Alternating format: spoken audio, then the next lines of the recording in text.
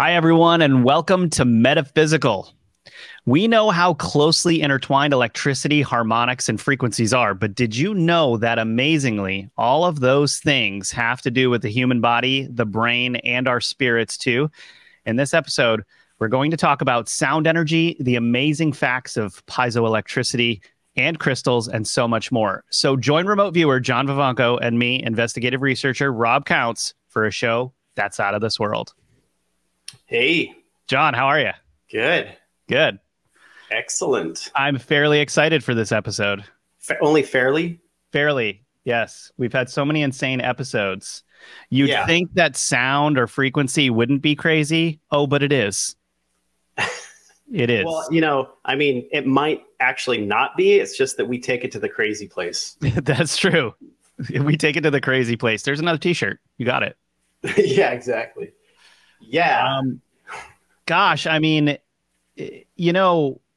is can I ask you, what's your understanding of sound in general? I mean, I've been doing research on this for a few months now, just by researching different projects and different things. But what's your take on it? Well, it's a mechanical wave. It's literally a mechanical wave that impacts physical matter. When you're standing next to a speaker, you can feel it. Boom, boom. You can feel it in your chest. Loud music playing. There are these little contraptions that people are selling now. You can even build one that basically will pulse sound frequency between two plates, and you can levitate little balls, like balls of styrofoam. I've seen that. And so the sound frequency, it's creating the waveforms, and the ball will just sit on top of one of the waveforms. And so sound frequency can move things. It can levitate. It can charge crystalline substances. It can, well, in the case of the story of the Tibetan monks who were able to levitate stones up a cliff wall and put them in place, was used with harmonic sound frequencies. And, this is that story. I think it comes out of the early 1900s of the Tibetans at a monastery, and it was witnessed by a doctor, Dr. Jarlson, where the Tibetans actually, he claims, they levitated these stones up to this cave. They were turning it into a little place to meditate. And when we had remote viewed that, yes, it was absolutely true. They were actually using a technology that they knew about, that they've used before, of sound technology, understanding hertz, really like the cycles per second, and combining those into a harmonic to excite a piezoelectric charge in stones that will act against each other. It's kind of like repelling each other, in order to move objects that are too heavy to move by any other means. So it is a mechanical wave. I just don't think that I don't even know if that's a real picture. Oh man. It should be. It should be.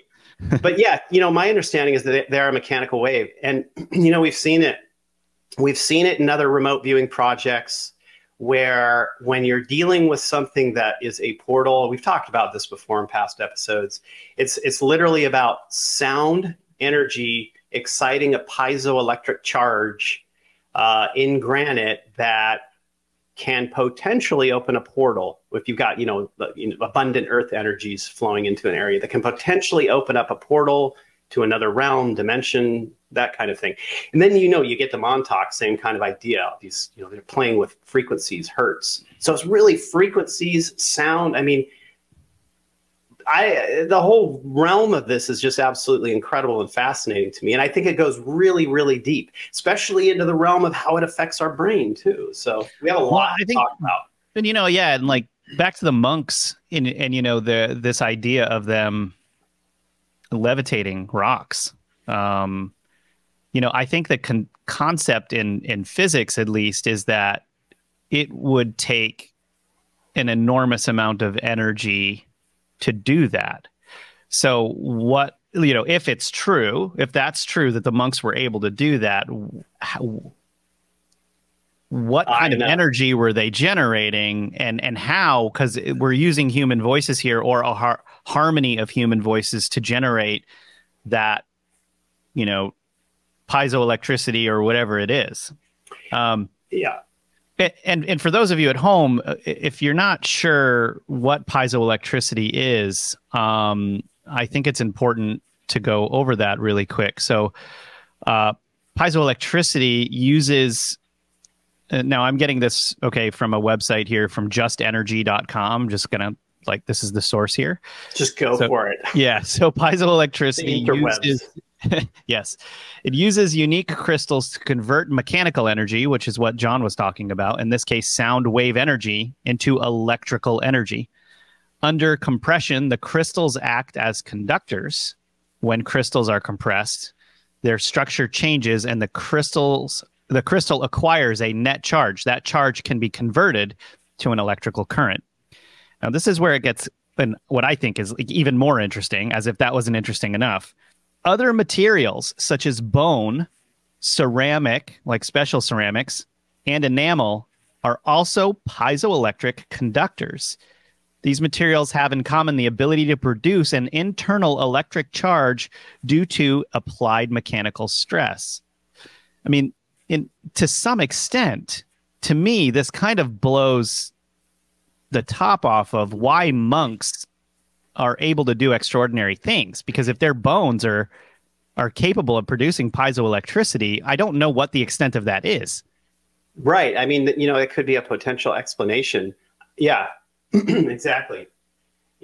From a physics standpoint, I don't know. I mean, I don't think, physics can't even account for a lot of the things that crystals are capable of doing. I mean, the amount of research and money that went into studying crystalline structures for use in computers is huge. During the 1970s, especially, like, huge amount of money and studying went into it. Yeah. Yeah. So I think that we've only scratched the surface of what crystals can do, and how to use them, really, ultimately. And, we've talked about this before. It's like, you get to these ideas too, of Atlantean civilization and ancient civilizations, and we run into it in remote viewing a lot as well, that they were able to utilize this as a type of technology where we're only beginning to understand the very surface layer of it. Well, and we are, because I mean, look at this. I mean, for instance, we often think of frequency as being sound frequency, right? But if you're using very high frequency sound waves, now these would be frequencies that were 100 million times higher than people can actually hear, like ultrasonic. Yeah. Piezoelectric materials, they become electrical signals that give off light waves in the terahertz frequency range. Now, terahertz, we're talking about, the trillions of hertz here, right? That is insane, that frequency is producing light, something that we can see. Right. Well, okay, what's interesting, actually, I've done a lot of stuff investigating Joshua Tree down in California, Joshua Tree National Park, with all the big, huge granite rocks everywhere. And we had remote viewed some stuff around there, and we have found that a lot of the things that people see there, anomalous things, lights moving, stuff like that, has to do with a piezoelectric charge coming out of the rocks there. That literally sometimes the rocks can be glowing as well. And when I've been out there on repeated occasions at night, I've seen just all these flashes, flash, flash, flash above the rocks and on the rocks at nighttime with my naked eyes. And then remote viewing this, it's a piezoelectric charge that's being released. So, I mean, this is something, especially also where you get into areas that are earthquake prone, especially area Clear Lake up above San Francisco.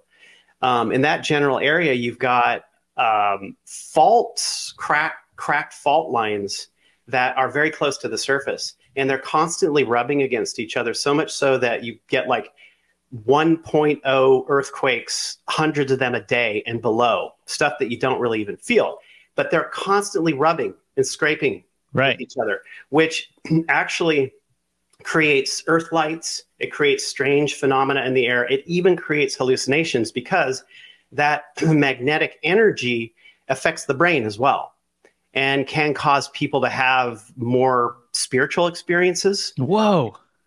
It can cause hallucinations, people seeing things. So magnetic, electromagnetic energy, piezoelectric energy, if we're hanging out in those areas, we can begin to have things occur in our brain, whether they're happening outside of us or not. Things will occur to the brain to cause weird experiences. So this is interesting because, you know, humans are only really capable of detecting sounds in a frequency range that's from about 20 hertz to 20 kilohertz. Right. So actually, infants can hear frequencies higher than 20 kilohertz, but they lose that as they get older, you know? So we're kind of looking at adults being able to hear between 15 and 17 kilohertz. Everything over that is, you can't hear it. The average human can't hear it, but it's frequencies that exist, right? Right. Frequencies that exist. Well, you know, did you know that in advertising and tracking, well, even in intelligence, they're probably using this ultrasonic sounds to trigger events on your phone, for instance. So advertisers will, if you go through a mall or whatever, and you have some ultrasonic type app that's connected to advertising on your phone, they can pulse a sound that sends data to your phone. Your phone hears it because the mic's always on, right? And will say, hey, there's a deal in this shop over here, or whatever. It's used for tracking and advertising.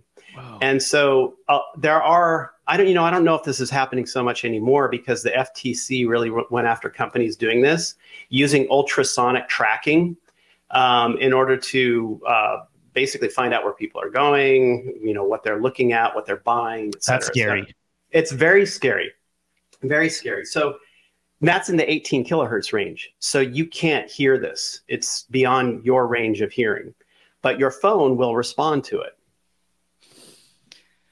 That's really interesting. And, it's such a technology. This is such a valuable technology. And when you start going down the rabbit hole of how different organizations have used and or weaponized right sound or frequency, it starts to get scary pretty quick. It starts to get scary. Yeah. Yeah. Especially the extremely low frequencies, ELF. ELF waves are for real. Those are... Now, a lot of people think that this is kind of a common, I don't know if it's a misconception. Anyone who's researched enough would know this, but everyone always talks about the high frequencies that HARP gives off. But actually, what those high frequencies end up doing when that billion watts is getting pumped into the ionosphere is it's letting out extremely low frequency waves, which they can do a lot of stuff with. Right. A lot of stuff. Well, now we're moving outside of the realm of sound, specific sound waves. For sure. Now we're moving into electromagnetic spectrum and talking about hertz or kilohertz, or I don't even know what range they're using here. But I mean, we're talking about megahertz or kilohertz, something really huge on the electromagnetic spectrum to focus energy on the ionosphere. Yes. Yeah. When I was living in San Francisco at one point, and I came out of this building, and the sky was just all cloudy. It was just clouds, and I looked up, and there was a perfect big circular hole cut right through the clouds, and I'm like, that something, some intense amount of heat or something had to create that hole, because I have seen images. Yeah, it was similar to that. It was absolutely not natural. And I have heard that HARP can create these holes in clouds. And so I was wondering, man, is Google or some other tech company messing around with their own little portable HARP system or something? I mean, well, what's interesting is, HARP is in Alaska because it's like relatively closer to the ionosphere in Alaska. That's if you look up HARP and why they put it there, that's what you get. What they got really good at, allegedly, is being able to charge the ionosphere and throw the waves wherever they want them. Right. So it was like the research wasn't just about, I think getting it close to the ionosphere and the Aurora electrojet was what they were after, but then being able to research how to use all of that and how they could thrust these extremely low frequency waves around the world is what they would be after. And who knows how many HARP like, Yeah, how many HARP stations are around how the many world? HARP stations are out there, and you start looking into that and it gets weird quick too, because all of the bases have something. Like if you have bases that can produce a gigantic amount of frequency, and what you're doing is basically daisy chaining off of HARP. So you have HARP as the base, and then all of these other bases have similar types of technology, and it's all Right.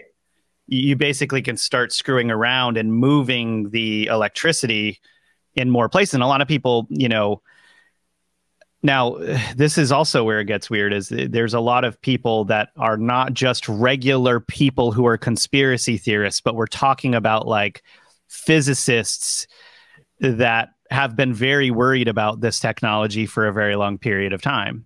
Yeah, it can really create huge changes that are irreversible. One of those changes I know, one of those things I know is a potential situation of zero point energy creation in the ionosphere, which would basically create this explosion throughout the whole ionosphere, and that would be gone after that. I mean, they even tested, detonating nuclear weapons in the ionosphere to see what would happen. Yes. The amount of hubris that humans exhibit with these types of things is just mind-boggling to me. Well, Because we can, I guess. what I find super bizarre about what you just said too is it's like you'd think we humans would be smarter than to just trust any other human, knowing how Right. untrustworthy we and those around us are, even with Right. just basic life things. We're going to go ahead and trust a large organization with bureaucracy on any task. And like when you get onto even social media and stuff like that, just listening to people defend other human beings who have an enormous amount of ambition and with an enormous amount of money involved, and we're going to go ahead and think all of that is just clean because science. Right. Yeah. No, I know. Yeah, it's a little scary to me. It's surprising too that people would be that naive. People will do things just because they can. Because they can. Yeah. That's it. And there's and actually so little is known about these subjects among a larger group of people. How do you create accountability for something like that? I mean, really, it even comes to Wi-Fi and cell, right? These types of frequencies, because, okay, I find this interesting because around the 2005 to 2008 timeframe, there were a lot of studies done on cell phones and what that frequency does to the brain. And so these studies that were done at universities and sleep institutes unequivocally found out that the cell phones, the frequency will boost your alpha brain waves. So you've got beta, it's the thinking mind. Gamma, beta. Yeah, gamma, beta. Beta's we're in beta right now. Yeah. Then you have alpha, which is slowing down on the brainwave scale, and it's more of a meditative state. You're open and receptive. You're going into slight hypnosis. This is the state that people go into when they watch television. They become receptive. They get programmed. They watch programming and they get programmed, right? Yeah, it's called programming. It's called programming, right? Then you have theta, which is the hypnagogic, hypnopompic visions. You go into that when you go to sleep or when you're coming out of sleep. And then you got delta, which is sleep.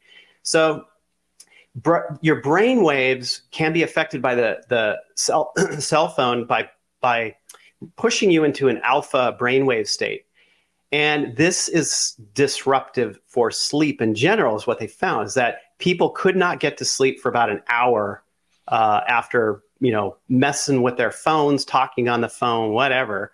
And it's very disruptive for sleeping. So one thing I do find interesting these days is that the discussion has shifted away from the frequencies of cell phones keeping you awake and turned into, oh, it's the blue light.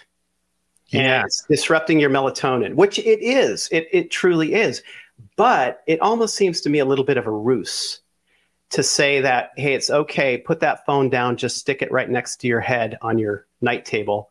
It's okay to keep it next to you and on because, it's only the blue light that messes with your sleep. So it often makes me wonder, then you also have this idea that or you do have the ultrasonic capability of phones receiving information ultrasonically and wondering, like, are phones putting out a frequency, a tone? Because yeah, you can't take the battery out anymore, right? Like you can't disable your phone. So it really makes me wonder. And the question really is, it's like, can it? Because, right. People will probably have a hard time with this, but it's like, can the phone produce those frequencies? And if the phone can produce those frequencies, is there a chance that some of these applications that we're using have payloads in them that can control those types of things? Yeah, that's where I'm going with this. That's what I wonder. I mean, take it away. Let's take the discussion away from it's the frequency of the cellular signal that is disrupting your sleep and turn it into the blue light so that you just put it to the side without turning it off, right? Because if we focused on the frequency that's disruptive for us, we would put that phone far away from us when we slept. But if it's just blue light, hey, just put it off to the side, don't touch it, right? While it's still potentially creating a frequency that is affecting you, right? So I don't know. There's a lot of things about cell phones that are very, very not good. Very, very not good. I don't like them at all. I do not like carrying them around with me. I do not like using them. I am not one of those who's constantly on my phone. I do not agree with that at all. Nope. Yeah, and we can probably get a little bit more into that when things start to get crazy in our next episode. But I wanted to ask you something more along the lines of sound here. Is, as a remote viewer, you actually use binaural beats. Now, can you explain to everyone what a binaural beat is and what are some of these more positive waves and sound frequencies that positively affect human beings? Because it's easy to get negative here and how, our trash of a society is using this stuff. but how can we positively affect humans? Yeah, good move. I mean, seriously, good move to bring that up because these things are neutral. The frequencies are neutral in general. Of course, there's going to be frequencies that affect you negatively physically, but people can use them however they want. And we in remote viewing will use theta. We'll use binaural beats. So binaural beats, okay, so if you have in one ear a sound frequency that's pulsing at, let's just say, four pulses per second, right? 4 pulses per second, okay? That's called 4 hertz. And then if in the other ear you have a frequency that's pulsing at 6 hertz per second, your brain is going to synchronize to 5 hertz, the in-between, right? And that will help you drop down into a very deep meditative as well as hypnagogic type state where you can do other things outside of the thinking mind, where you can be clairvoyant, where you can remote view. In fact, Puharich, Dr. Puharich, he was a parapsychologist out of 1950s, 1960s. He found that when people are involved in clairvoyant activities, their brain waves, measuring on an EEG, their brain waves are at 10 hertz. Or 8 hertz, sorry, 8 hertz. So 8 hertz in that range, which is very, very low alpha and bordering on theta, that range is this psychic zone, this psychic area. And you Interesting. can use binaural beats in that range to facilitate that type of activity. So we use them. We use them all the time in remote viewing. It's a big tool that we do use. So yeah, they're fascinating to play with. And I'll create my own binaural beats. I won't go to YouTube. I won't buy them. I create my own because you never know what's in these things. You really don't. Yeah. Especially for us conspiracy people. Like shadows everywhere. My phone's trying to control my arm. Exactly. Yeah. Yeah, no, that's fascinating. So the theta waves seem to be, or it's somewhere between alpha and theta, this sort of disarmed state that a human being can get in when they're very relaxed. Those waves start to come up, and that's a very positive area, right? Because I know, some of my friends that do float tanks and stuff like that, they talk about the theta waves all the time. Oh yeah. Yeah, absolutely. 6.6 hertz will generate depression though, right? So 6.6 hertz. So there are hertz ranges in here. Dude, are you kidding me that it's 6.6? Like, yeah, we live in a clown world, dude. I know. Well, I mean, go back to the 10 hertz. Like Dr. Puharich found out that 10 hertz would create that hypnotic state, right? And that was used by the Russians beginning in the 1970s to like pulse those hertz into the U.S. embassy in order to begin to mess with people, and then, as you know, 10 hertz was also used in megachurches, right? They found these devices in churches to begin to hypnotize people, to get them to more suggestive, so that they accept what they're saying a bit easier. For those of you who don't know what a megachurch is, y'all need to go down to Texas.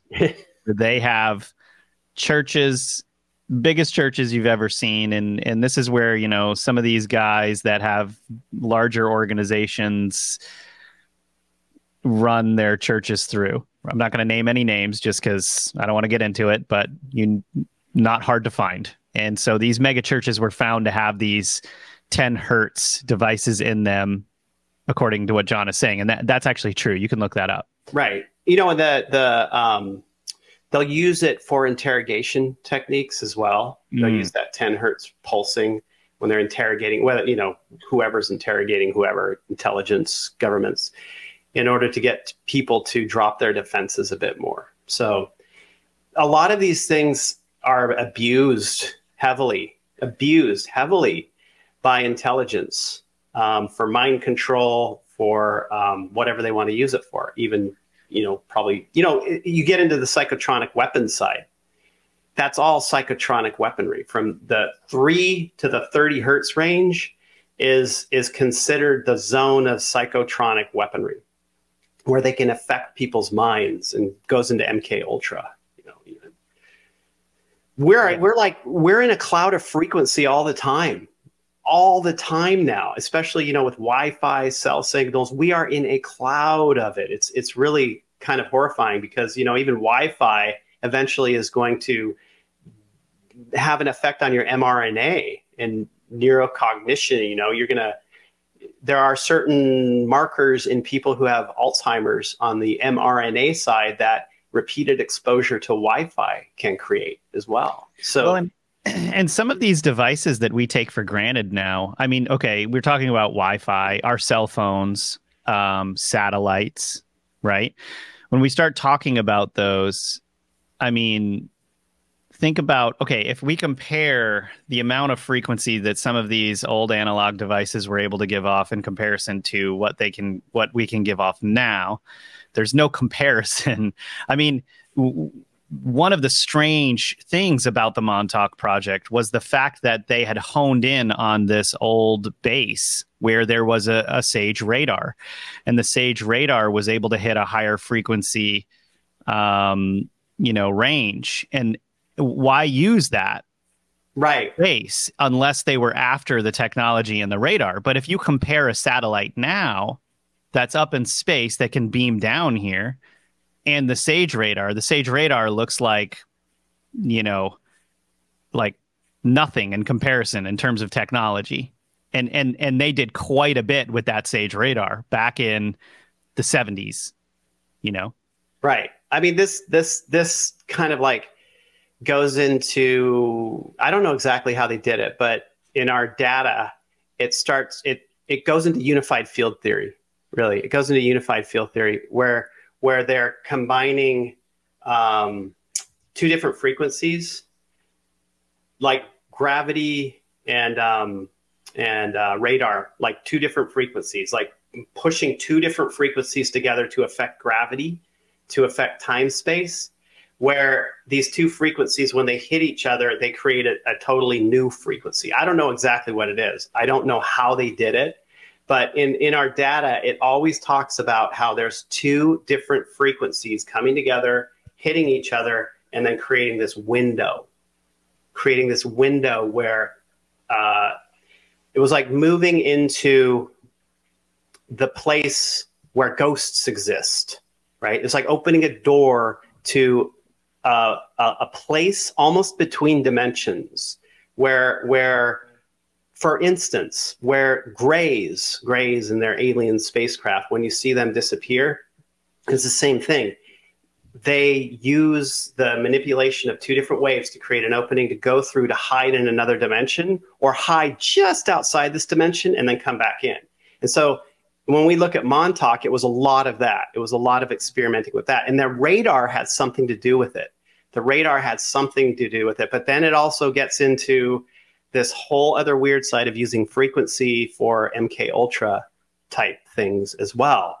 I mean, you can't get away from that. Like when you get into Montauk, there is technology that did stuff like that, but the people that they used for it were also being pummeled with frequency for the purpose of MK Ultra. I mean, they're completely tied together in very strange ways. And I think that frequency that people talk about from Montauk, I know Preston Nichols did, it was like in the 400 to 450 megahertz range, I think. Yeah, it was, actually have it here. It was 425 megahertz to 450 megahertz range. At these frequencies, you can allegedly penetrate people's minds. Well, those are the frequencies that are considered the window to human consciousness. Right. And also what's interesting about that is that when you start talking about this, it's not as far-fetched as some people listening to this might think, because we're talking about the body having a specific energy field, which a lot of people have called the aura, right? We're walking energy. We are. I mean, even sound waves carry energy. That energy can be converted into electromagnetic energy. These things happen, right? Your body has a certain amount of energy too. And the aura is alleged to contain the sum of all the information on your mind. So if you can infiltrate, but in other words, the aura is an electromagnetic field that contains energy on certain wavelengths. So now in Montauk, if you were to have spoken to the locals there, they claim that the animals, and particularly teens in the area, were found doing very strange things. Birds were flying through windows randomly. Animals were running into strange parts of town together, and teens were congregating and then separating all of a sudden, like all congregating and then separating all of a sudden. Now, you can hear these stories from locals in that area.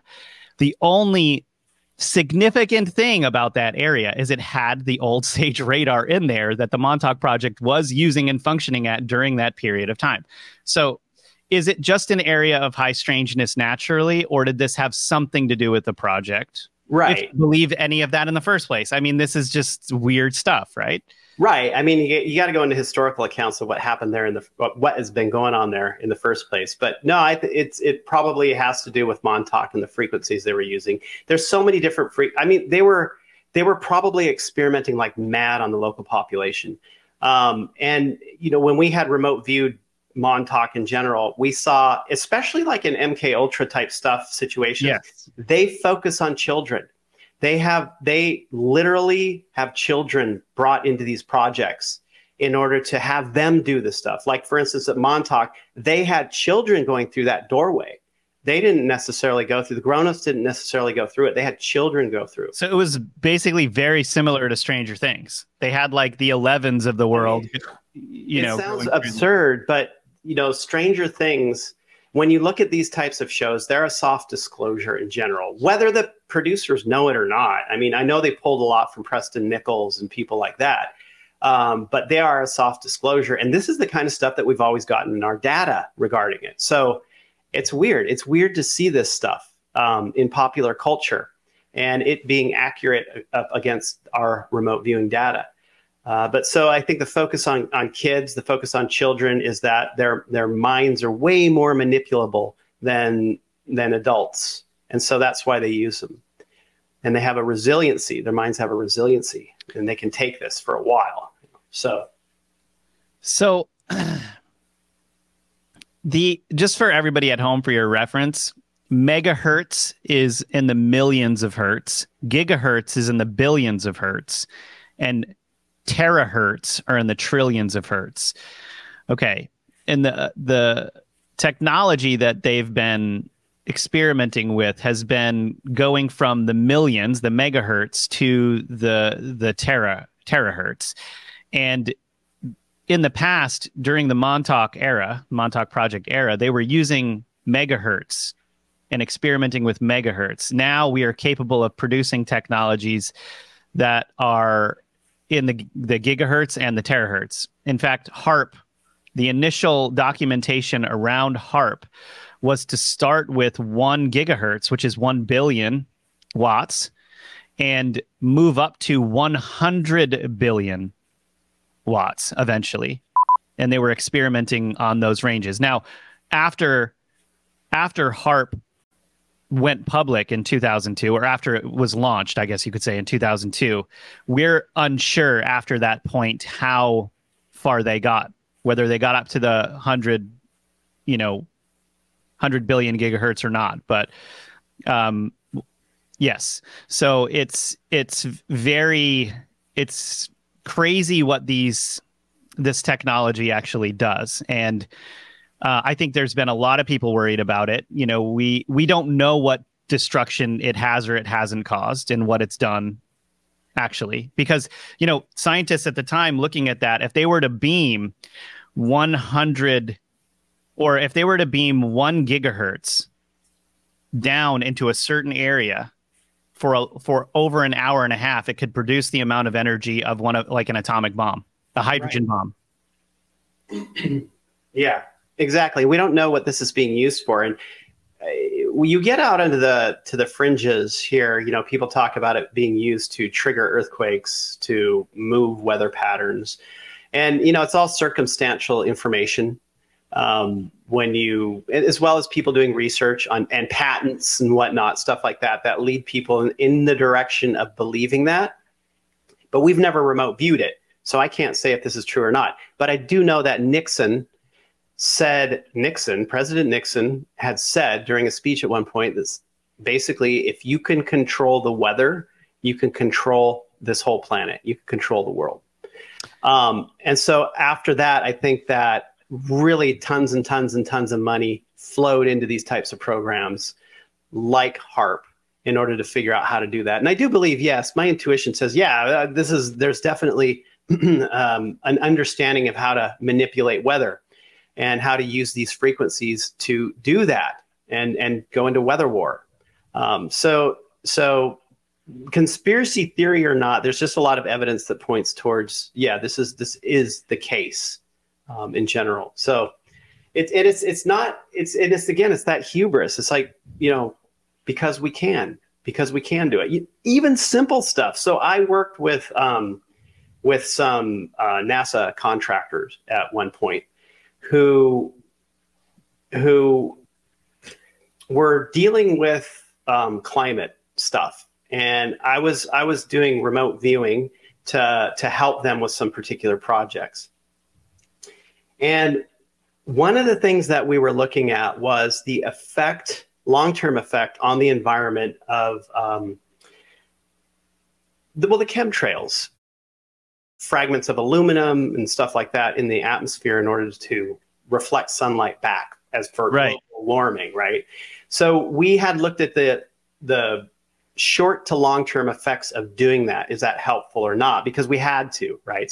Whatever you think about that. The short to long-term effects are desertifying the Earth. That right there, what will happen is that huge portions of this planet will turn into desert.